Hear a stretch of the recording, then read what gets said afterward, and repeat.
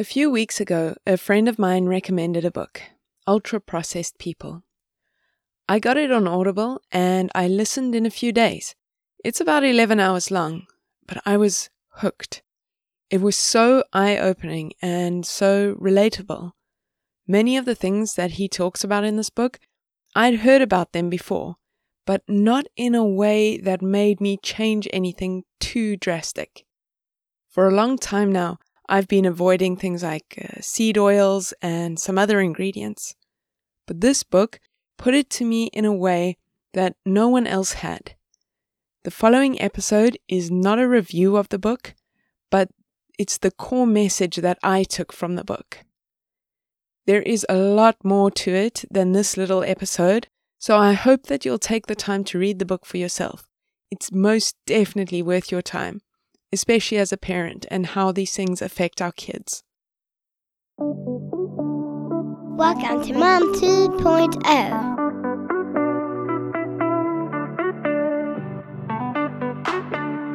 Hi, and welcome to Mom 2.0, where it's all about restoring your energy to become your best self. I'm your host, Vicky Happala. Let's get started.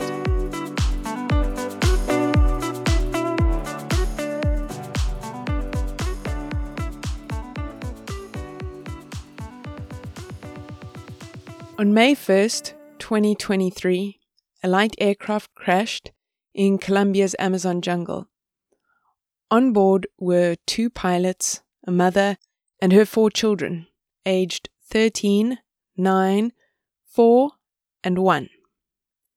The crash killed the 2 pilots and the mother, who were all found at the crash site, but none of the children. 40 days after the crash, the rescue team finally located the children, alive, in the Amazon jungle. 13, 9, 4, and 1. That's how old they are. The grandmother said that the 13-year-old is used to taking care of her siblings while her mother is at work. And I should also mention here that they are part of an indigenous group. They are far more in touch with nature and food sources than most of us in the Western world. They knew what they could eat and what to steer clear of. They also had survival skills to be able to survive for 40 days in the Amazon jungle with snakes, jaguars, and whatever else. So why am I telling you this story? What could the survival of 4 indigenous children have to do with a health podcast for mothers?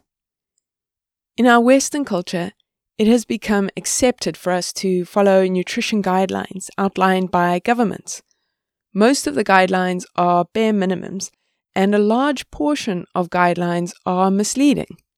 Recently, there was a lot of controversy surrounding a nutrition profiling system that came from researchers at Tufts University in Boston, which claimed that things like Lucky Charms and Cheerios are healthier breakfast options than eggs. These researchers were aiming to give people a way to determine what food is healthy and not, and therefore what they should eat. But why are we outsourcing this task anyways? By that I mean, why are we letting other people, especially governments, tell us what we should and shouldn't eat? Especially when most of the foods that are being recommended aren't even technically foods anymore, because they've been so processed that our bodies don't recognize them anymore. So back to my story about the children who survived 40 days on their own in the Amazon jungle. Those kids at their young age have such good knowledge of local foods and sources of nutrients that they were able to survive. They're in touch with their senses, and they know how to discern if something is edible or not. Most westernized populations warn their children not to touch anything in the wild, as it may kill them. Better safe than sorry. And that's right. I would say that better safe than sorry is a great strategy. I am not suggesting that anyone without knowledge of edible wild plants takes their family out foraging this weekend. I'm just trying to point out how far removed we are from nature, that we don't even trust our bodies enough to tell us what to eat, and we instead outsource that information to governments, dietitians, and doctors. We seem to think that we need other people and regulatory systems to tell us what we can and can't eat, yet we are designed in a wonderful and complex way to be able to do this for ourselves. We've just lost touch with that. We don't need a box to tell us how healthy it is for us, and in most cases, if not all, the box is wrong. It may have the desired nutrient profile, and it may also have a bunch of added vitamins, but when those things have been removed from the food they were originally in, they're not going to have the same effect on your body as if you had eaten them in their original form. Our senses are there to guide us. And we know, for instance, that we can get vitamin C from an orange. Marketing companies and food scientists know that if they add orange flavor to a product and then put in big letters on the box, high in vitamin C, this confuses our bodies into thinking that we are going to get vitamin C from that product and therefore that it is good for us. But in fact, it's not the vitamin C in isolation that we need, but all the nutrients of an orange working in harmony to deliver a nutritious snack. A lot of the time, we think of cravings as a bad thing, mostly because we don't often have cravings for broccoli, but rather for things like French fries. But food cravings are part of this wonderful system designed to get you to eat the correct amounts of nutrients.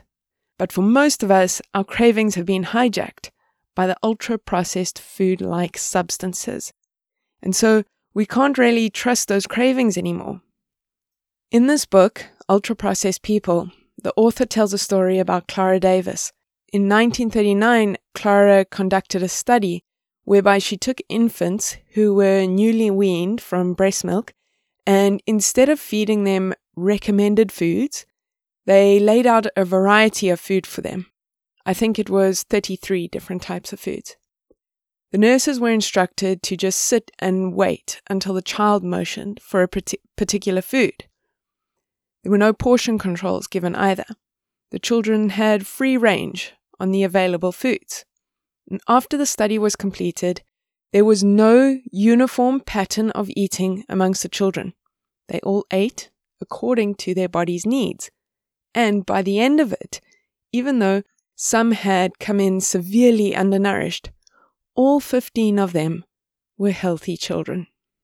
There is more to it than that, and I will link to both the book and this particular study in the show notes. But the bottom line is this. It seems that Clara Davis was correct in her thinking. We instinctively know what foods we need, if our signals and our systems are all working correctly, that is. More than this, her study proved that there is no such thing as a one-size-fits-all healthy diet. There were no consistent patterns with the 15 children. They all ate according to their own needs, and they all turned out healthy. Her study came about because at the time, there was another physician who estimated that between 50 and 90% of pediatrician visits were mothers who were frantic about their children refusing to eat. Before this time, there was no such thing as toddler food. After weaning, you just ate what your parents ate. But then doctors got involved, and they decided they needed to tell parents what foods were suitable for children, and then children started refusing to eat. I expect that this next part is going to touch some nerves with some people, and I'm okay with that. I am far from perfect with mine and my family's nutrition, but the more I learn, the better I get, because I know how important nutrition is for overall health and brain development. I also know that the habits we help our children build while they are young will follow them the rest of their lives. I don't know one adult who isn't trying in some way to cut down on their junk food intake or get healthier, yet we are so quick to offer this food to our kids because it makes them feel good, or because it makes us feel good to see them happy eating. None of us wants to harm our children, and we're all doing the best we know how. J.J. Virgin says, if you knew better, you'd do better. And that's all I'm aiming to do with this podcast, is bring awareness to the issue, and then you decide how you use that information. My aim is not to judge or shame you for whatever choices you make, but I want you to be the one making the choice, not marketing companies and big food who definitely do not care about your health. So, with that said, if you're currently one of those parents whose child refuses to eat anything nutritious, you're not to blame and you are definitely not alone. But there are things that you can do to improve on this. I'm not suggesting that you prepare a buffet each day for your child to pick and choose from. That would be ridiculous. Instead, try this. Serve your child exactly what you eat, obviously not if it's spicy, and don't leave things off the plate because they don't like them or they haven't liked them in the past. And definitely do not cook special food because you know that they won't eat this food. 1 week, my 5-year-old will eat all the broccoli in the house and the next week won't touch it and calls it yucky. I try not to comment on her eating and I try not to coax her into eating. We have this rule in our house that if you're not hungry, you don't have to eat. But you do need to sit at the table with everyone while we eat. And 8 times out of 10, whichever one claimed they weren't hungry or that the food was yucky, they started eating about 5 minutes in. Another way is to get them involved in the meal process. That way they feel a part of it and they're more likely to eat something that they had a hand in preparing or choosing. One of the best feelings for a parent is to see their kids eating. I get that. But do you want them mindlessly eating food that is designed to bypass their hunger hormones? Or do you want them to be getting nutrients from food? It might be tough at first, but they'll come around. One of the safest and tamest ways to do this is to always have a safe food on the plate so that they don't get too much of a shock. Also remember that they may not like something today, but tomorrow they like it. There have even been studies showing that I think it's 14 or 18 days of exposure to a vegetable or a previously disliked food increase their acceptance of this food.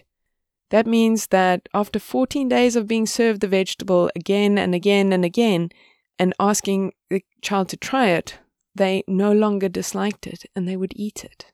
This will make your life so much easier in the long run.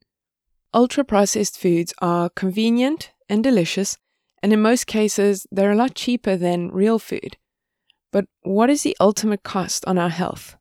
Are we saving money on food today, only to spend it on hospital stays and other treatments down the line? I want to leave you with a little shift in perspective. Instead of thinking in terms of food that is good or bad, use these categories. You have food, and on the other side you have food-like substances, the latter being ultra-processed food. I want to say again that this is in no way meant to make you feel shame or guilt about your own or your family's food choices, but rather just to raise awareness of the issue and empower you to make informed decisions for yourself and for your family. If this episode has sparked your interest in the subject, I hope you'll take the time to read the book. Like I said, the link's in the show notes. Okay, that's it for today. I'll be back next Thursday with a new episode. Have a great weekend, everyone.